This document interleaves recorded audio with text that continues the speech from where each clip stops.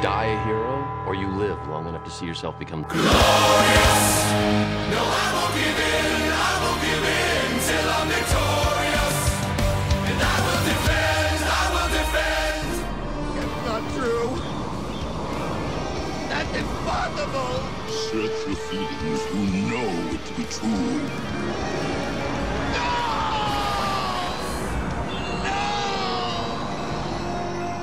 What are you doing? Getting a life. Hello everyone and welcome to the One Up Culture Cast, your source of knowledge for leveling up in the world of popular culture. My name is Trent and with me is my co-host Jareth.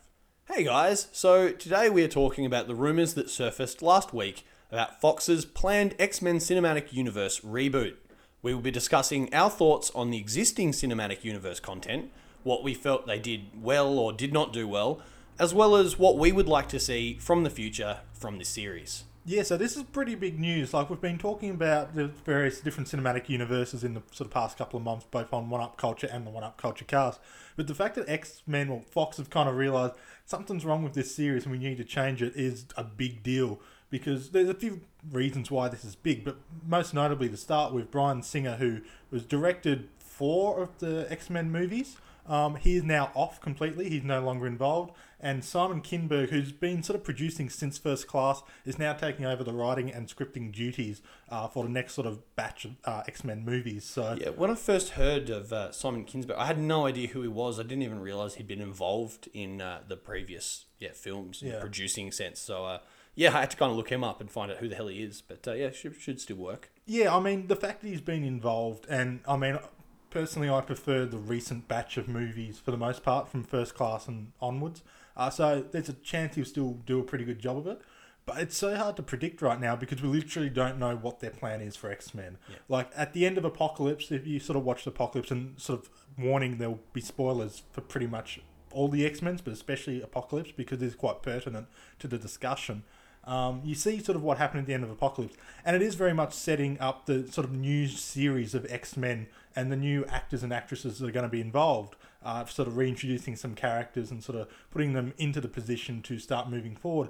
And now we don't really know what's going on with them. We don't know the contract situations for a lot of these younger people. Contract situations for some of the older people, like, they're all expiring. So it's hard to say what we're going to get, but this is big news either way. That's been a bit of a running theme lately, is some of these big actors' contracts. I mean, we've just had the whole thing with Robert Downey Jr. And not just him, a few guys from that Avengers area, the cinematic universe there. So it's going to be really interesting to see what they do. And we've got some of these younger actors playing Cyclops and Jean Grey in Apocalypse. So there was a question we had: are they going to reuse those guys or rehash everything? And I really feel like with the replacing the director, it's going to be a rehash. Yeah. They're really going to be going from square one. But it raises the question with those actors from Apocalypse: did they, with all of this going on right now with contract lengths, have they been signed onto quite long contracts to be exclusive comeback for X-Men or not? And if so, is that a waste by Fox getting those guys on contract and then having to use other people for the same parts? Yeah, because this is kind of the situation that really comic book movies and superhero movies in general are sort of at the crux of. Robert Downey Jr., as sort of mentioned, was kind of the first one because he came onto Iron Man when superhero properties were still kind of finding their feet, especially as far as long-term mainstay success goes. We hadn't really had anything confirmed by that stage. And we have to give him a lot of credit because Iron Man broke out. It was one of the massive films that really started this whole craze, especially with Marvel, obviously. It arguable to say that the X-Men universe that started in 2000. So we've had 17 years of that, and that is a Marvel Cinematic Universe. But for the sake of conversation and all of our conversations, we really do separate those two timelines, those two universes, and kind of have the Fox Marvel universe as well as the other. So I don't really count it as a Marvel universe, but it is. Well, X-Men it's not Marvel Cinematic Universe. Yeah, and that's they don't kind connect of the two. Into... Look, they're owned by different companies at the end of the they day. are. So, I mean, even though you can see X-Men in your Marvel comics, Sony did own Spider-Man, sorry. They still half own Spider-Man. That's a weird contract situation. Fox have the honour of having the X-Men universe and the other universe, which they just know how to handle perfectly, the Fantastic Four universe. But to their credit, they also have Deadpool. Yeah, but it's sort of that's funny thing. Like we talk about Deadpool, and yes, he's comes with the X-Men package, but he isn't really a full-on X-Men member. Well, that brings us into a kind of another point we have, which is, and speaking of contracts, that Hugh Jackman has said he's done with being Wolverine, and his last movie next year is Logan. Logan and that's, coming out. That's it for him, which is literally he's been there for 17 movies. Yeah, 17 years. 17 years. It feels like 17 movies. Yeah, but so he's been doing this for 17 years. I think it's a good point to be saying, yeah, I'm done. And over those 17 years, we were talking about his career, and obviously his most recognisable role, because of the amount of times he's revisited, is going to be Wolverine. Definitely. But we've got other movies. We both very much like The Prestige. We were talking about that before as being our favourite one of his movies. We've also got him on stage, on screen. Tony's hosting. It's going between him and Patrick Stewart. So Patrick Harris. Not Patrick Harris. Patrick Stewart would be brilliant though. Just that guy, any voice. You were still stuck in the X-Men universe. That's all. I really was, yeah. That's going to be interesting as well. But the thing that they were saying was that Hugh Jackman was kind of the star power that they were kind of centering a lot of this around after then, because James Masterson was a star. You know, he had quite a name for himself. And that was Scott Stewart Summers in of itself was quite a big name as well, and Ian McKellen as Magneto. True. I guess we can't overlook Halle Berry those as guys. Storm. However, Halle Berry was a big one. It's actually quite considering the superhero movies weren't that big when they started. They got some big names for it, actually. And guys like Patrick Stewart and Ian McKellen, they didn't become big because of this movie, whereas Hugh Jackman did. This movie really catapulted him into some of those leading roles. And so it's kind of been centered around him. And we've got another one now that there's a lot of people are kind of saying Ryan Reynolds is going to be kind of the centerpiece because of how well Deadpool did, especially considering the amount of money they spent to make it. Oh, so yeah. It's very, it's very ridiculous impressive. sort of ratio of spending to making. Yeah. And actually, earlier this year, we did the movie draft with the couple of weeks ago. Yeah, and Deadpool actually rated quite high on all of our lists, and Apocalypse did not. Well, I think Deadpool's probably been the most widely accepted of the superhero movies this year. Maybe except for Doctor Strange. That's done pretty well. It's still a bit too early to tell for sure, but as far as like everyone coming out going, yeah, that was really good from the comic sort of groups, Deadpool's really stood out, whereas Apocalypse has almost universally been the one that's like, yeah. Yeah, for sure. In actual fact, we did kind of a mini movie draft between the four members that we had do the 2017 movie draft for the One Up Culture multiplayer. So it was One Up multiplayer.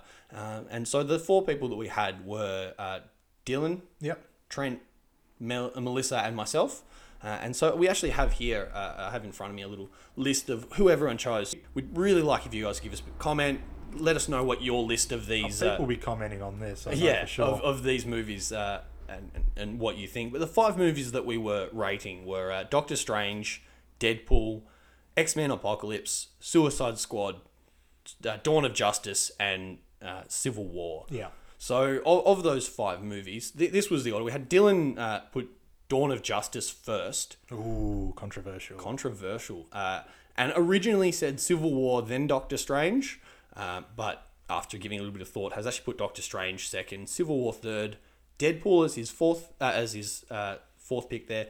We've got X-Men Apocalypse and then Suicide Squad to finish it out, which kind of surprised me actually, because Dylan said that of those 2 movies, Suicide Squad was more rewatchable, but was more of a letdown for him. Yeah. So pretty much everyone involved in this would probably admit to being DC fanboys first and foremost. So you you'll see really with all of us, Dawn of Justice, maybe like in Dylan's case, probably got a bit of an advantage because it's Batman and Superman, where Suicide Squad probably got hurt a bit more because there was that level of disappointment in handling some of the characters. Yeah, that's really not so much the characters, but I think just the story, because that was the biggest letdown for Suicide Squad.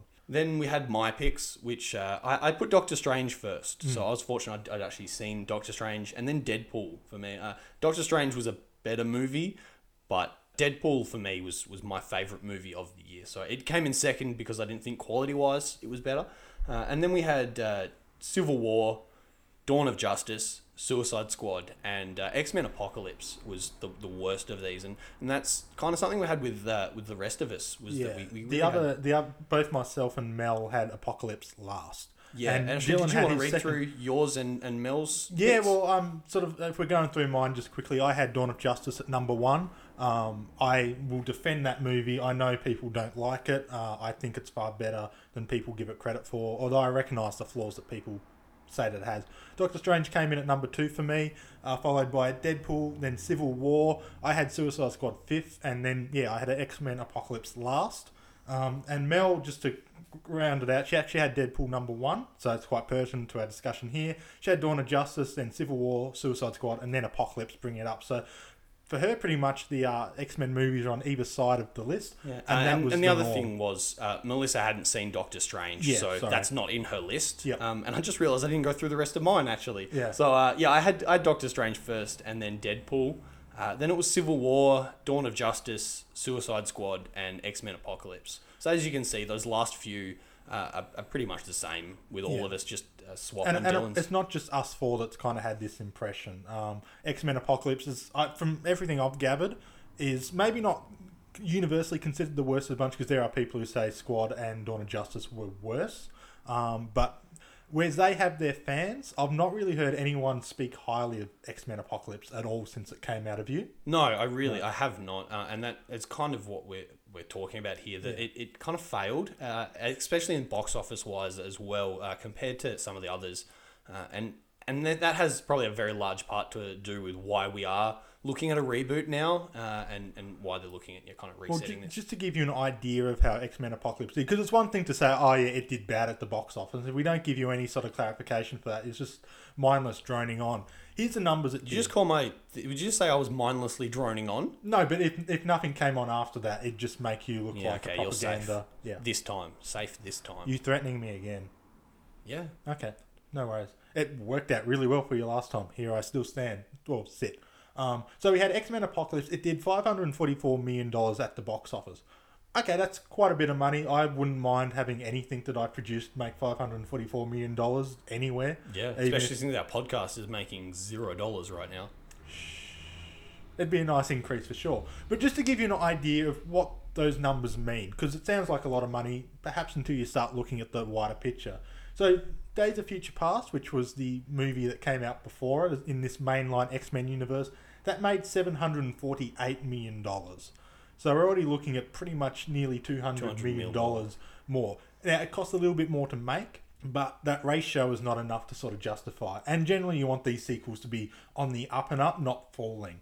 In comparison to Deadpool, now keep in mind Deadpool cost $58 million to make, so a lot less to make, more than 3 times as less. It then made $782 million at the box office as an R-rated movie. So you're knocking out really what you would argue is one of the main demographics, which are people under 18. Families. You can take your kids and the parents go along, and you get multiple ticket sales out of that group going. If you've just got the parents going because they can't take their kids, you halve instantly. You're going to halve all of your ticket sales. So, I mean, the fact that, both of those movies did substantially better, noticeably better. And then, at $544 million, it's also done less money than Winter Soldier, Thor 2, Suicide Squad, Man of Steel, Dawn of Justice, both amazing Spider-Man movies. And, of course, the second one did $700 million, and Sony were like, oh no, this isn't working. It did, however. Obviously, we don't have to mention the Avengers because that's blown everything out of the water. But it did do better than another Fox movie, Fan 4 Stick, which did a massive $168 million at the box office. Ugh.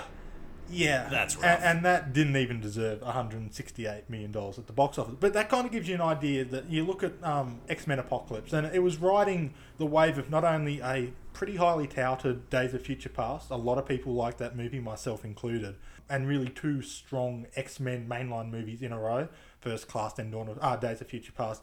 It's not only that, it's also riding off Deadpool, which is, in pretty much any way of checking, the best and most successful X-Men movie that Fox have produced. So it's riding all of this sort of positive hype and all this strong sort of knowledge from fans going into a Fox-released X-Men movie. And to do those kind of numbers. Now, some of it was affected by some negative press leading up to it. People didn't like how Oscar Isaac looked. A few questions about what are they going to do, how they're actually going to pull this off. But that shouldn't really be enough to have it drop as much as it did. You know, people went to X-Men Apocalypse, they weren't impressed, they didn't tell people to go see it in the cinemas, and Fox have kind of gone, well, this isn't working for us. Maybe also with some concerns elsewhere, which we'll be going into in a minute as far as contract goes. I think they just kind of realised we need to change something up here. Yeah, it's not all bad for Apocalypse though. No. As far as the this context where we are looking at a reboot, Apocalypse actually works quite well as a finisher for this current cinematic universe that we have, the X-Men world. They wrap a lot up actually, and it really does give us a point where we can start anew and move forward. So I do like it for that.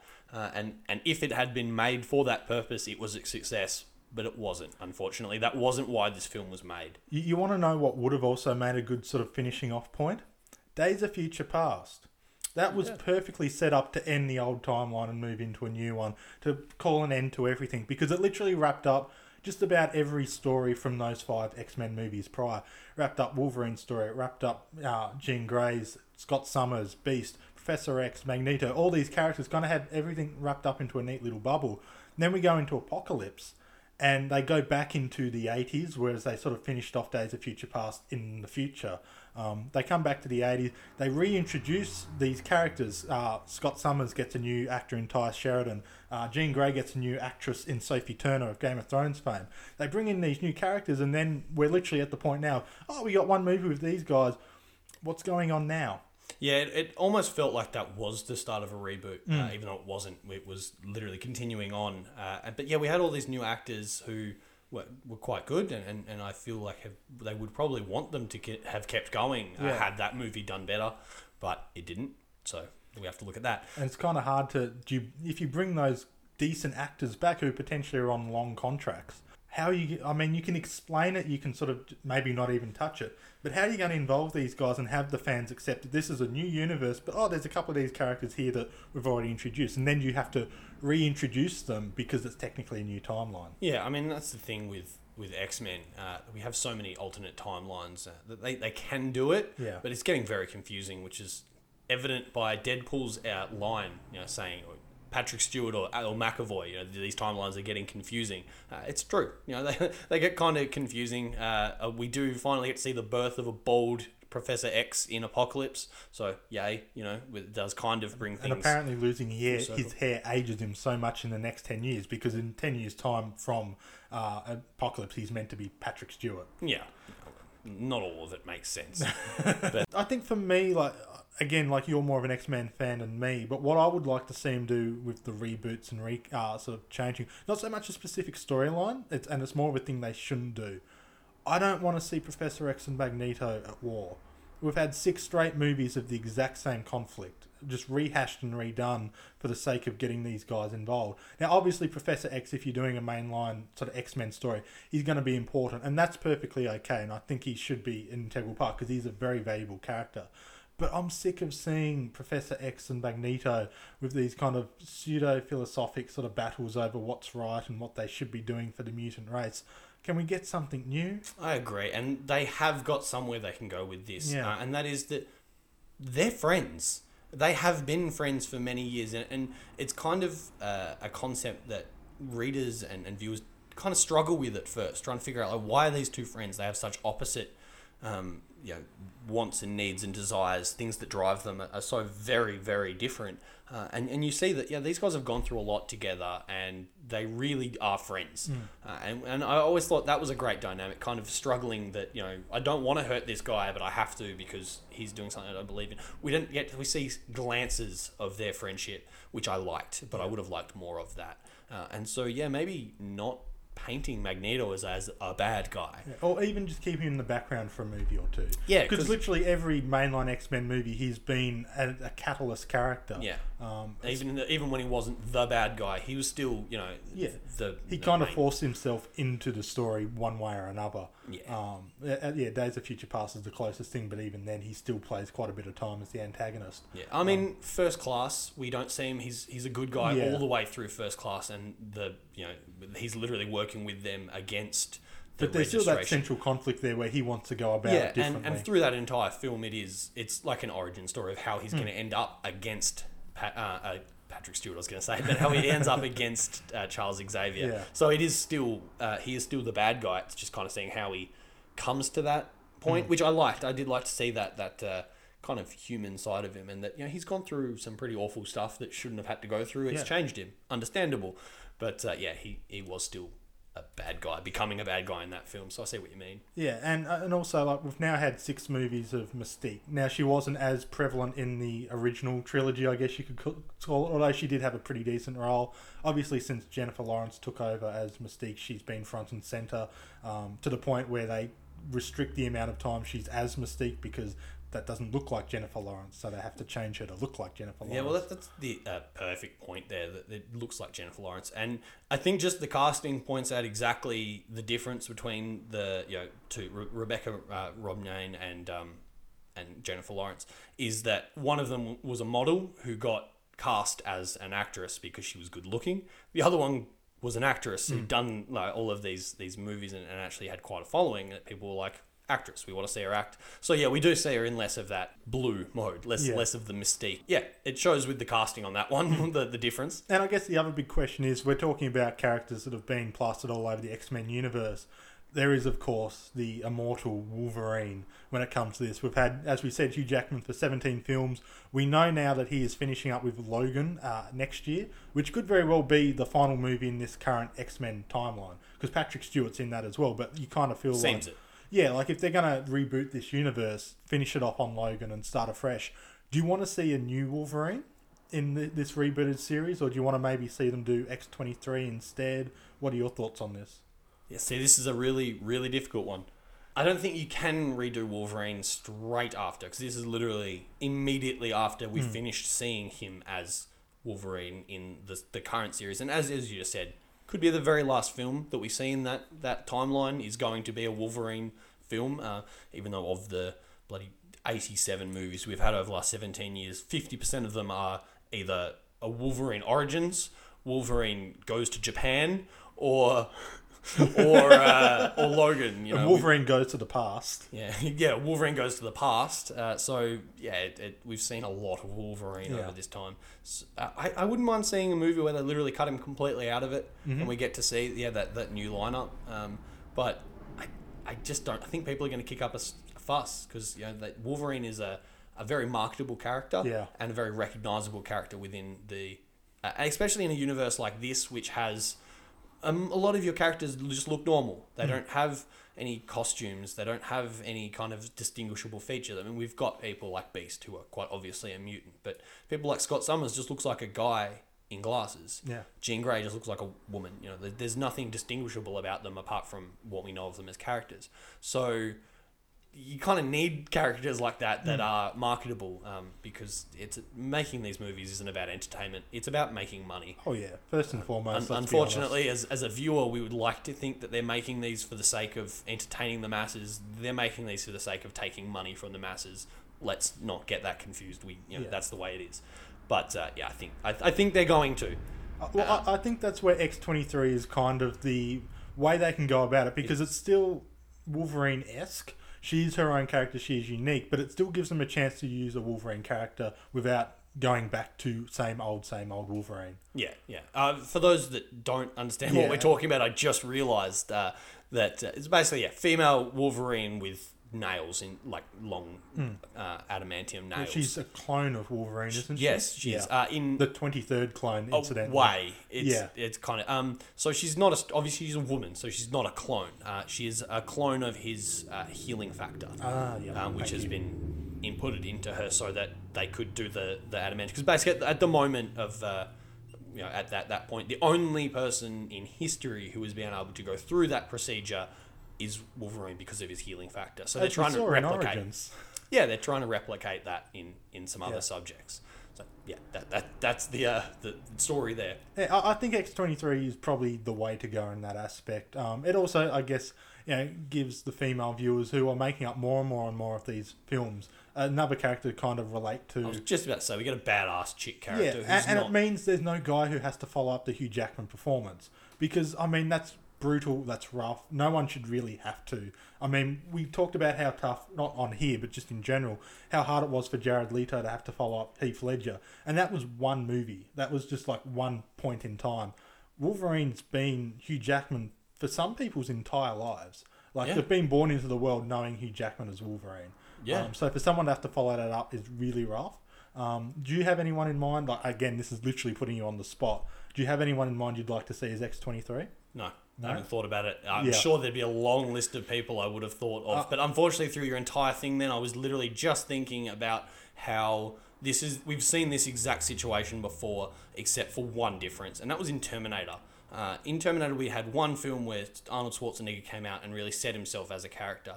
So we didn't have that. He'd been doing it for 17 years, super hard to replace him. But then in T2, we do get a female Terminator. T3 was the female T3, sorry, Terminator, yeah. T2, we actually just get him to come back. Sorry, so we had two films. Literally, I'll be back. That is that one, and Hustler Vista, baby. They're all in that one, the second film. And also the third film I really liked because of the ending. That we worked all the way to avoiding something, and then it happens, and we find out that's how all of these movies kind of started. I really like that. But yeah, we saw a female Terminator, which kind of not trying to follow up Arnold Schwarzenegger's performance, but changing it, and it worked, and I could definitely see it working again. We see what happens when they try and do a male Terminator, and we get Genesis. Ouch. Yeah. I don't want to get too much into it, but Genesis was nearly a lot better the way they were going to finish it. But we're not talking about Genesis here. No. Although, incidentally, talking about Terminator... Pardon? I said, here we go. No, it's highly relevant because it comes back to my talk of fan casting X-23. She was in part of the Terminator franchise. Summer Glau. What do you think? That's what I think. So yeah, I guess we've kind of saw it in the movie Serenity. Yeah. Her kind of take out lots of people in a big fight scene. Look, I really love Summer Glau. I think she'd be fantastic in any movie. And we've seen her in that kind of role before. So yeah, if she could do it. Yeah, she would be on my list of people I would like to see as X-23. This is what I mean, though. There are so many possibilities. Oh, there's plenty of people they can but I call definitely on. like your thought process there. I thought you might. I've chucked it at left field at you with that, but I thought, yeah. And one of the things I'd really like to see with X-23 is kind of going with the... we're talking about a character that's probably not going to be in this reboot, but we would like to see her in This the reboot. is pure speculation. We don't even know if there will be a reboot. This is just discussing the rumours. Yeah.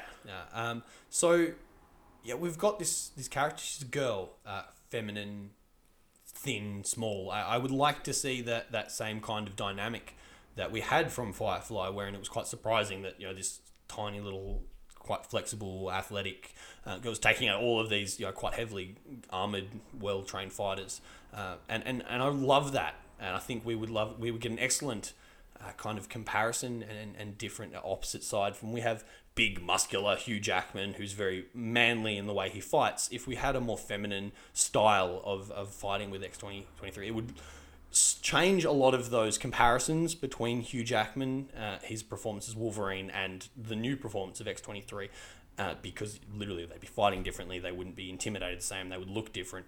Not only gender, but in everything about the characters, they could change it and really have this as a completely new character that we have seen in the X-Men cinematic universe already, but didn't get a main role. He was just a villain. So yeah, I would love to see her. Yeah, just sort of moving forward as well. If they do sort of reboot and rechange all of this around, the one character which theoretically will remain a constant is Ryan Reynolds' Deadpool. Even though he's kind of funny because he's not an X-Men. Yeah, he's not really an X-Men, but Fox got him as part of the package, and they must be so happy they did. Especially after they butchered him in X-Men Origins. Like, that's the biggest reversal turnaround from the same actor that I can actually think of performance-wise. Yeah, no, I can't. And with X-Men Origins, I actually love the way they started it. In the very beginning of that movie, they have Wade Wilson as literally the mercenary with the mouth. Yeah, I liked him for those first 5 minutes. And I thought, oh, wow, that is perfect. And I didn't expect him to come back into the movie the first time I watched it. And we wished he didn't. And we wished he hadn't, because they had actually set him up so very well before that point. But then they literally sewed his mouth shut. Yeah. That is Trevor levels of ignorance and stupidity when it comes to source material. I like that that's become a thing on this podcast now. Like, everything that's awful is just Trevor level. Yeah. Trevor level. The Trevor level is high in this one. So yeah, I mean, Ryan Reynolds, we know like they are doing Deadpool 2. They've had troubles. They've lost their director. They also lost the person in charge of the music. So some of those are creative differences with Reynolds. So it will actually be interesting to see what happens with Deadpool 2. But we kind of know that he's going to stay the same. And I feel like if they do reboot the universe, there's a great chance for Deadpool to kind of crack some jokes about the world that's changing and all that. And you kind of mentioned these joke with McAvoy and Stewart, which was actually my favourite moment in the movie. And I was so disappointed that I was the only one in the cinema that laughed at that particular joke. Really? In my screening. I kind of laughed pretty hard at the I'm touching myself tonight. That got me. I thought it was pretty funny. It's an R-rated movie. Yeah.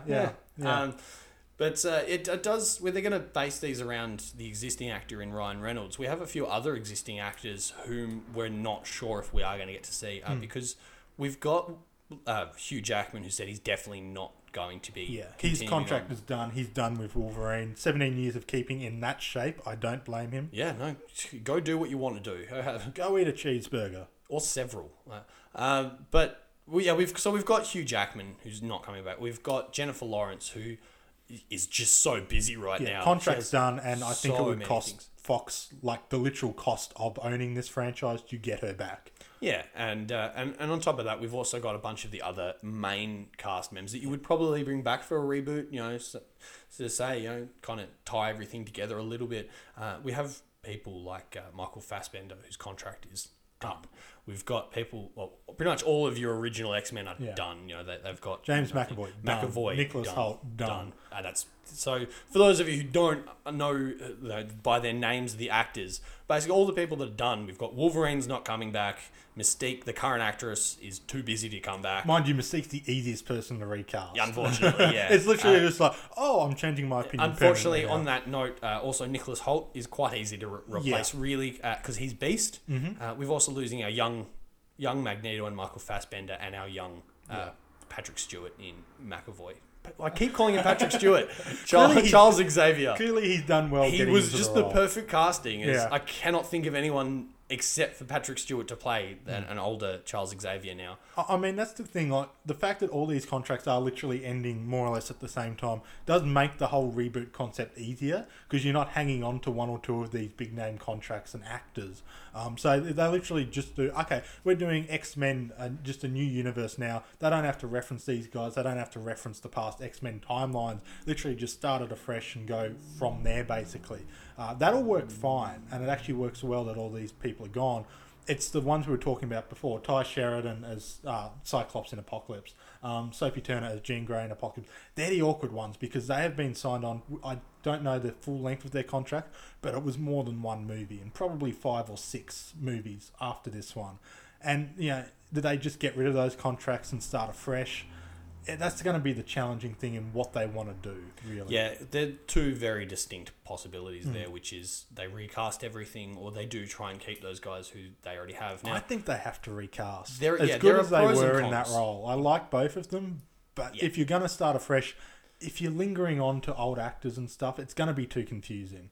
You know, especially for casuals who aren't listening to podcasts where they dissect rumors about reboots. The average person is just like, a new X-Men movie. Oh, they were in the last one.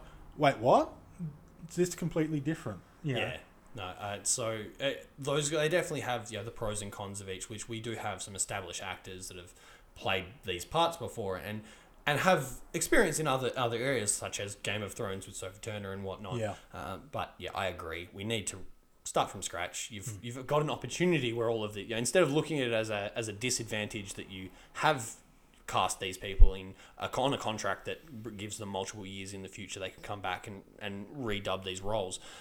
Just say no, we're done. Yeah. Recast, start from scratch, reboot it from the beginning Okay, instead thanks, of bye. trying to hold on. Yeah, instead of trying to hold on to some of what they did have. I don't think it's going to work. Part of these rumours that came out as well also revealed potentially where they're hoping to go with this series. I mean, obviously they want to do a mainline X-Men universe, and they have to do it soon because they don't want to lose the rights to Marvel, and I feel like they're not going to try and cut a deal like Sony did with Spider-Man. We'll talk about whether they should or not in a little bit, But one of the things we've heard rumours of is they also want to do a New Mutants series that'll run sort of alongside the mainline X-Men series. At the moment, Josh Boone is pegged to sort of be in charge of those movies. He's behind The Fault in Our Stars, which came out a little while ago. It'll be interesting to see if they go down that route. I actually would prefer them to do something like this where it's not just one series focusing on the same characters, but sort of offering up these opportunities for different groups of mutants and different mutants in general to kind of get a little bit of the spotlight and avoid just all this continuous continuity of one main storyline. But again, you're a bit more X-Men savvy. What do you think about that potential New Mutants series? I would love to see a New Mutants series. And it also brings me something else I was saying, which a television series I think would work really well would be Deadpool. Deadpool, the television series. Yeah, I could see that working really well. And for the very point that he can break, that fourth wall and just kind of have guest appearances by, for example, Jessica Jones or Luke Cage. You've got all of this, Daredevil, all of that new Defenders series. Do you think Fox and Marvel would join up for that, since they're technically owned by... Netflix. But they're still owned by rights. Marvel Cinematic Universe. Yeah, Marvel owns both, so there's no difference on that front. The only difference is who's making it, and that's Fox and Netflix. And I think that would make sense for them to bring a series in, and it is so easy to have him break that fourth wall and have characters from other television series in his, and have him appear in other shows. I think that they would do it, but. I think it would work. I don't think they would do it. I don't see Marvel Studios allowing that with Fox unless they got something more out of it as well. Deadpool's working on the big screen. Why transfer him? I mean, all of those other names I said, apart from Daredevil and Elektra, who's getting a series. They haven't had their own movie. And let's not talk about those It's just ones. More like what we'd like to see. Yeah, it'd be cool to see Deadpool mess with Daredevil. I feel like, exactly. I feel like a Deadpool television show would work so very well. But we're not going to say it because he's off the other. But New Mutants could definitely be another one that would transfer quite well because we have drama there. We have interactions between those characters that can be dramatized. What is the New Mutants again for people who maybe don't know the comic series of stuff? Do you want to just? There's too many people to go through all of them. But what makes it different from X-Men? They're all young. They're a coming-of-age story where they're teenagers. And within the X-Men world, the universe, when you hit puberty, that's when your powers start to form, which I think makes perfect sense. It's and a good analogy. That. Yeah, and we've seen that in a lot of series, like Harry Potter is another one wherein you start to hit puberty and you come into these powers and whatnot. So it's the exact same in that sense. But that's what the New Mutants are. They are new mutants. So they're kind of new to this whole mutant thing. And they get trained by X-Men every now and again, but for the most part, they're not connected. They're not the same team. We've got Uncanny X-Men, we've got X-Force, we've got Canada One. We've got them there everywhere. They're all over the place. But so we don't have the X-Men team becoming too big. We've kind of got some of these offshoot arcs. I was doing a little bit of research beforehand. I did read that apparently the Negasonic Teenage Warhead in Deadpool is kind of meant to be the beginnings of the New Mutants in the cinematic universes, that maybe she'll be involved and put involved in that team in some way or another. It's just kind of been discussed and rumoured. We haven't heard anything concrete that she will be a part of the New Mutants down the track. I'd be down with that because I'd like to see more of her. I liked her role in Deadpool. Yeah, that was good. She worked quite well, and you can see how she'd bounce off other potential X-Men. Another one that I think would work quite well, just because she fits in, is Jubilee. I was saying that I think we'd actually get to see Jubilee's powers for once. Yeah, exactly. Which, as far as transferring to a movie is concerned, she throws fireworks. How is that not going to look good on screen? And a lot of people are like, her powers suck. She throws fireworks, people. How is that weak? There is more to, like, again, in Apocalypse, the deleted scene in the mall, which, of course, got a lot of buzz around it. We do actually get to see her use her powers in some way. She kind of uses it to jig the arcade machine so they get to play for free. So it's more than just like, ooh, pretty colours going everywhere. Although, mind you, I'd like that power. She can use them. Yeah, she can use it offensively. We see her... when we don't actually see her, but through other content, we see her using that to open up locks, like dropping one dropping some fireworks in a lock, and we see her messing with machines and VCR players because this was the 90s when she was invented and introduced, so VCRs were a thing. It's not the restriction of your powers, it's your restriction of your imagination. Imagination. Imagination. It's enough of that. But yeah, I would like to see her, and I don't think she was ever involved in the New Mutants, but I would just want to see her somewhere. Chuck her in. Yeah, just chuck her in. She there. might actually get a chance to shine in one of these movies. Shine like Dazzler.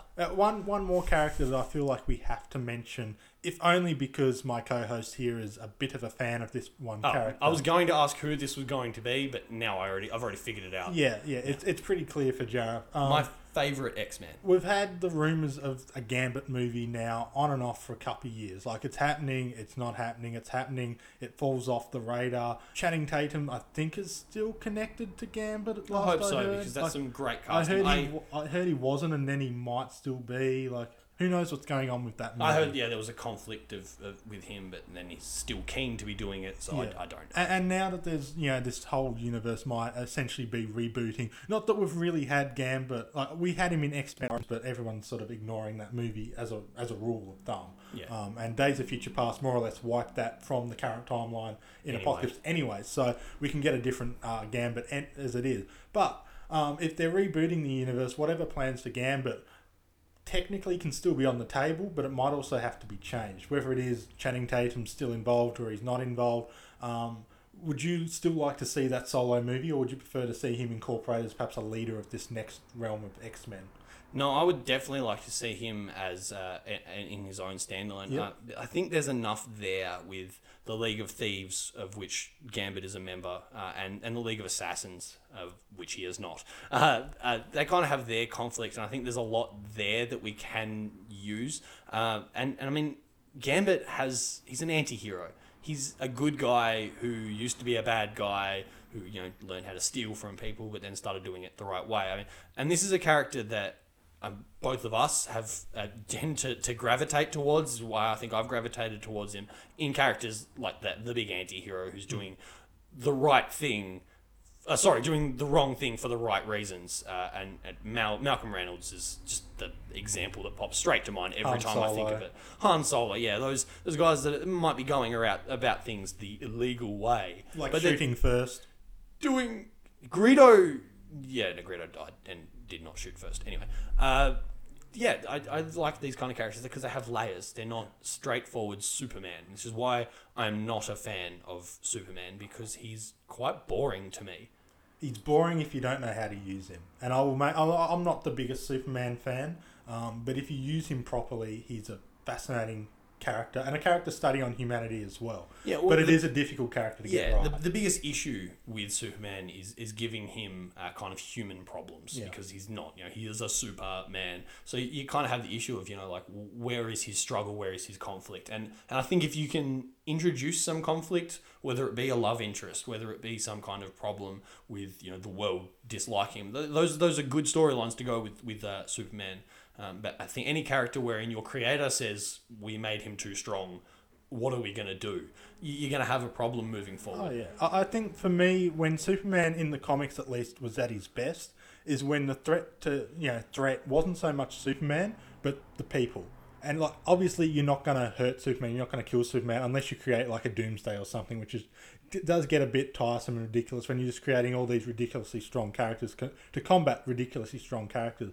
When you've got someone like Superman where the whole point is, I need to save everyone's lives, that's where the challenge needs to come from. So you write stories where Superman's not a threat, but everyone else is. And it's not so much can Superman help people, but how many people can he help? Yeah. Can he save this city? Can he save this country? Can he save Lois Lane? Does he save Lois, or does he save Metropolis? That's when Superman's a fascinating character, and that's when something that really Zack Snyder, and again, I like Man of Steel, I like Batman versus Superman, but they haven't really explored that properly. And this is where some of the complaints from Man of Steel came from, was all these people died, Superman didn't try and save him. And I get it, because there was a kryptonite. He was preoccupied as well. Yeah, but there's a story there that they could have told really effectively, where it's like, yes, he's battling General Zod, but all these people are dying, and if they just kind of showed Superman thinking, oh, I need to save them, and then getting punched like 4 miles away, that could have made that conflict so much more Superman-y. Most definitely. Yeah. And coming back to X-Men, that's the kind of Coming conflict... back to the right other franchise. Yeah, that's the kind of conflict that I wanted to see them show within Cyclops.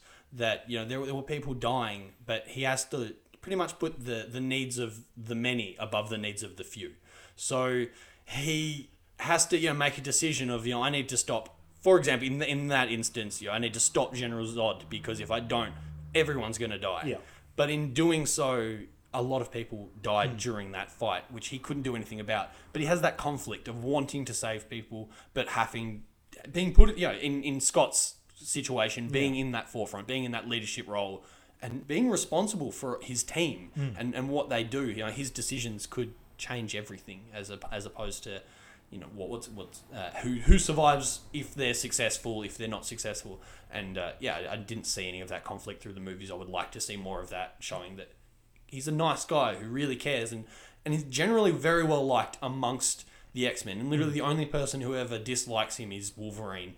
And you know, they have other reasons, but literally he's one of the most well-liked characters, despite the fact that he's a hard ass on the battlefield and he says the hard things and makes the hard choices. I would have liked to seen that. They missed the humanising aspect of his character, probably for the sake of streamlining, but it did hurt him a lot in that story. The three original X-Men Also, I mean, movies. in that first movie, it was very, very much so a Wolverine-centric, rogue-centric movie. I think they probably didn't want to put too many storylines getting thrown around at the same time. It would have been quite confusing. So that makes sense. Yeah. So, I mean, we'll start wrapping up this particular episode, but, you know, the elephant in the room, of course, is, you know, as we're seeing X-Men struggling to work out what they're going to do under Fox's banner, we're getting the cries that, you know, Fox should sell it to Marvel or create a deal similar to what Sony have done with Spider-Man. My personal opinion, and it's going against, I guess, the majority as far as voice goes, I don't want to see that happen. And I get that people trust the MCU and trust Marvel Studios more so than Fox, and I completely get that. I get that from previous content. They definitely have earned the trust of the people. Yeah, but my issue with this is it's simply chucking too many A-list characters for Marvel to try and juggle. Because you look at the current setup that Marvel have with their movie flow. There's a lot of big-name characters, and a lot of big-name characters to come. Now, even if they brought them in after the Infinity Wars, so you're looking at about 2020 or whatever, which they wouldn't wait that long to introduce them if they did sell.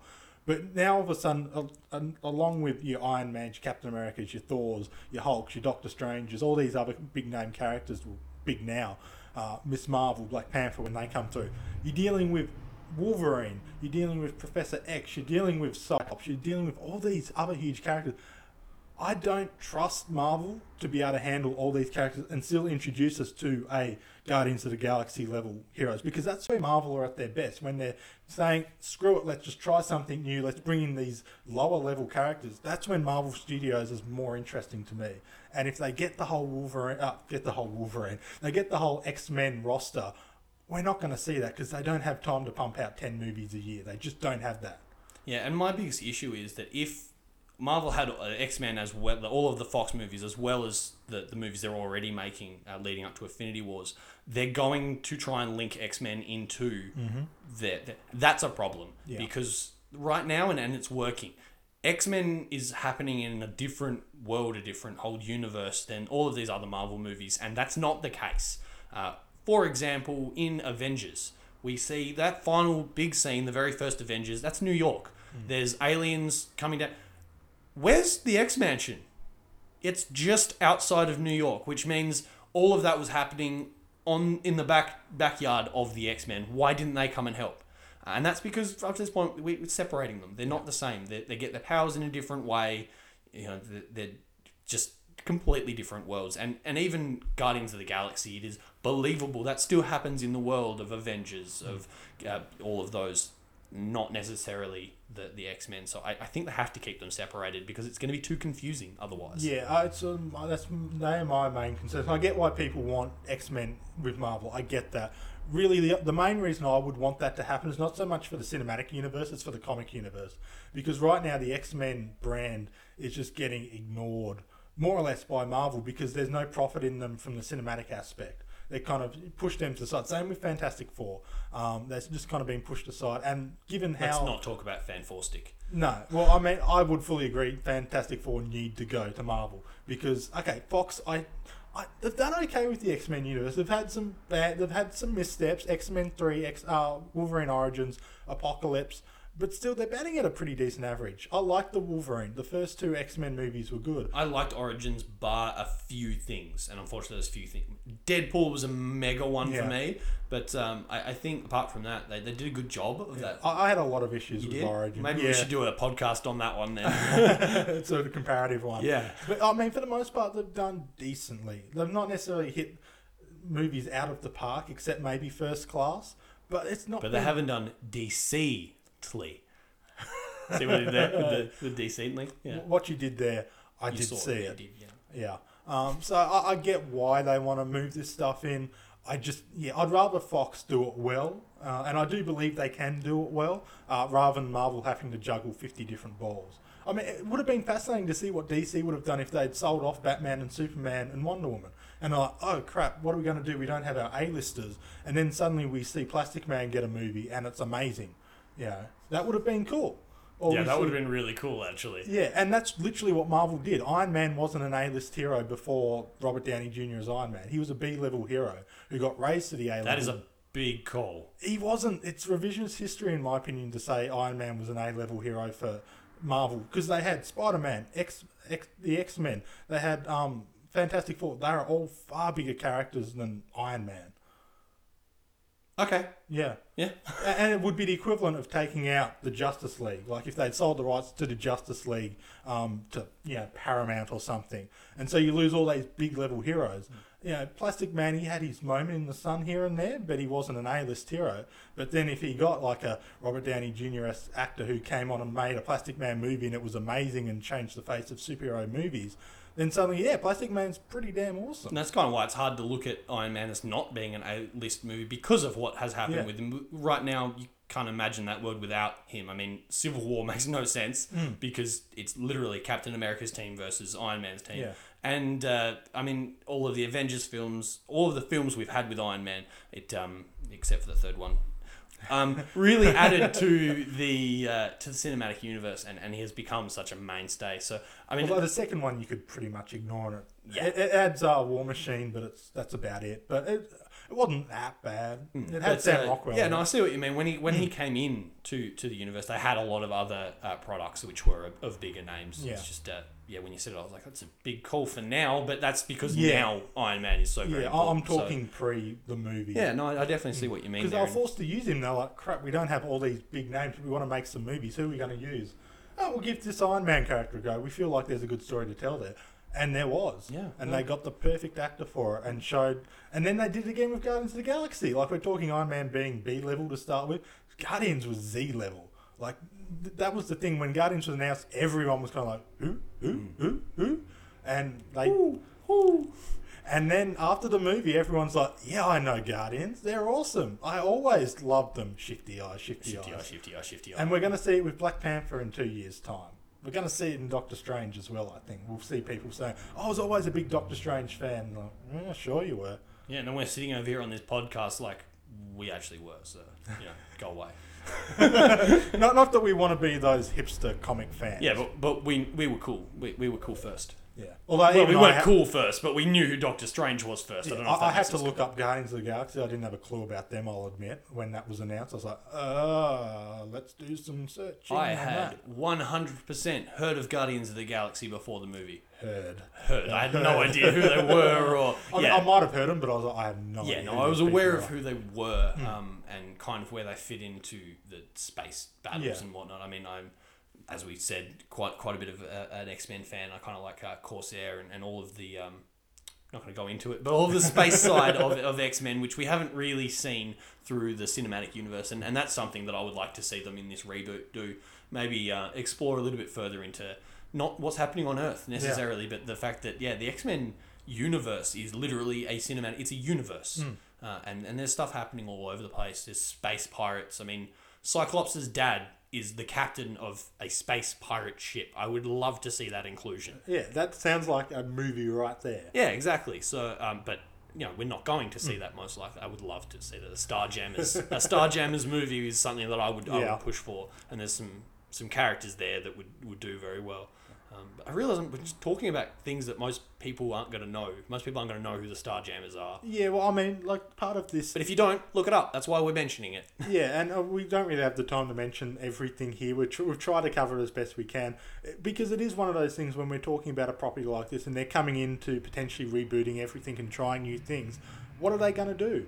And just because you might not be fully immersed in the X-Men lore beyond the movies doesn't mean you can't start to look into stuff. And hopefully, potentially, you've listened to this if you aren't a big X-Men fan and gone, oh, this New Mutant stuff sounds kind of interesting, we might look into that. Or Starjammers, that sounds fascinating, and of course it does, because just, listen to what Jareth just explained it as.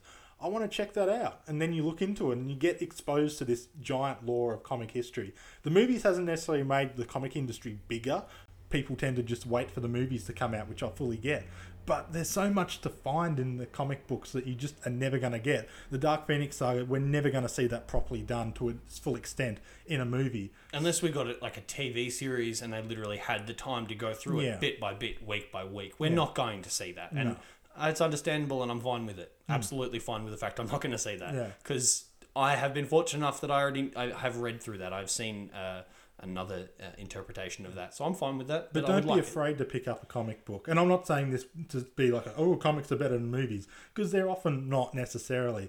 But there's so much that you can see and read and find out so much more about these characters and discover new characters that you'll suddenly be doing what we're doing and saying, I want to see X in this movie and I want to see Y.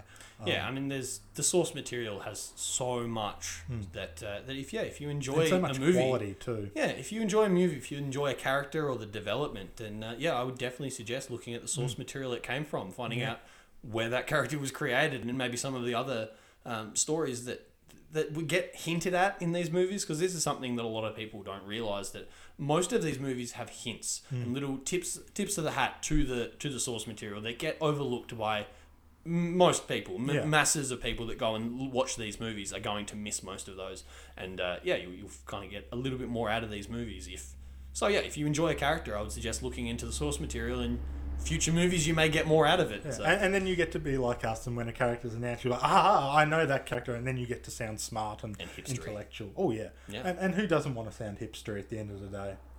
Me. I don't want to sound hipster at the end of the day. Yeah. So anything else you sort of want to say on this X-Men reboot before we boot this podcast to a close? No, I think we've covered it all. Then I just went over just then. So let us know what characters you might want to see as well, or how you want to see the reboot handled. Because are there any characters that you would like to have seen that we haven't seen? Actually, Sinister would have been quite interesting. Who? Sinister? Oh yeah, Mr. Sinister. Yeah, I think he'd be quite, as you kind of mentioned, he's connected with Cyclops and Jean Grey to an extent. Yeah, it'd be interesting to see him involved. Yeah, he's a genetic scientist, mutant, who's trying to create the perfect mutants basically through science, and it would be a very interesting character. I would like to, and especially with the realisticness of X-Men, because that's kind of what it was. X-Men were created after a lot of these Marvel characters that we've seen, and Stan Lee actually said he's kind of sick of having people bitten by spiders and hit by radioactivity, and he said, I'm just going to have it as a natural mutation. People just have these abilities, and in that he's kind of made it based more in the science and the genetics, and so I liked Mr. Sinister, and I would like to see him in the current kind of movieverse because of what we have seen with Nolan bringing a more realistic, gritty look to and Batman is obviously catered to that kind of realistic, but so are X-Men. They could really have quite a gritty series of movies here, with a lot more seriousness than flamboyance and over the top that we get in some of the other Marvel. Fox have an opportunity here to do something a little bit different with their reboot. I don't think they're going to. I think they're going to try and stick with family movies, what they already at the end have. of the day, it's the dollar bill. Exactly. These movies aren't being made for entertainment. They're being made so the studios can make money. Yeah, and hold on to the franchise in the case of X-Men. It's unfortunate, but it is just a side effect that if the people like the movie, it makes money. So they try and make movies that you like. But it's all about the money. And on that note, look us up on Twitter at OneUpCulture, and also check the WordPress. Got to get through that, and Google us One Up Culture. You'll find everything. We're going to bring this episode of One Up Culture Cast to a close. I've been Trent. I have been Jareth. That's game over.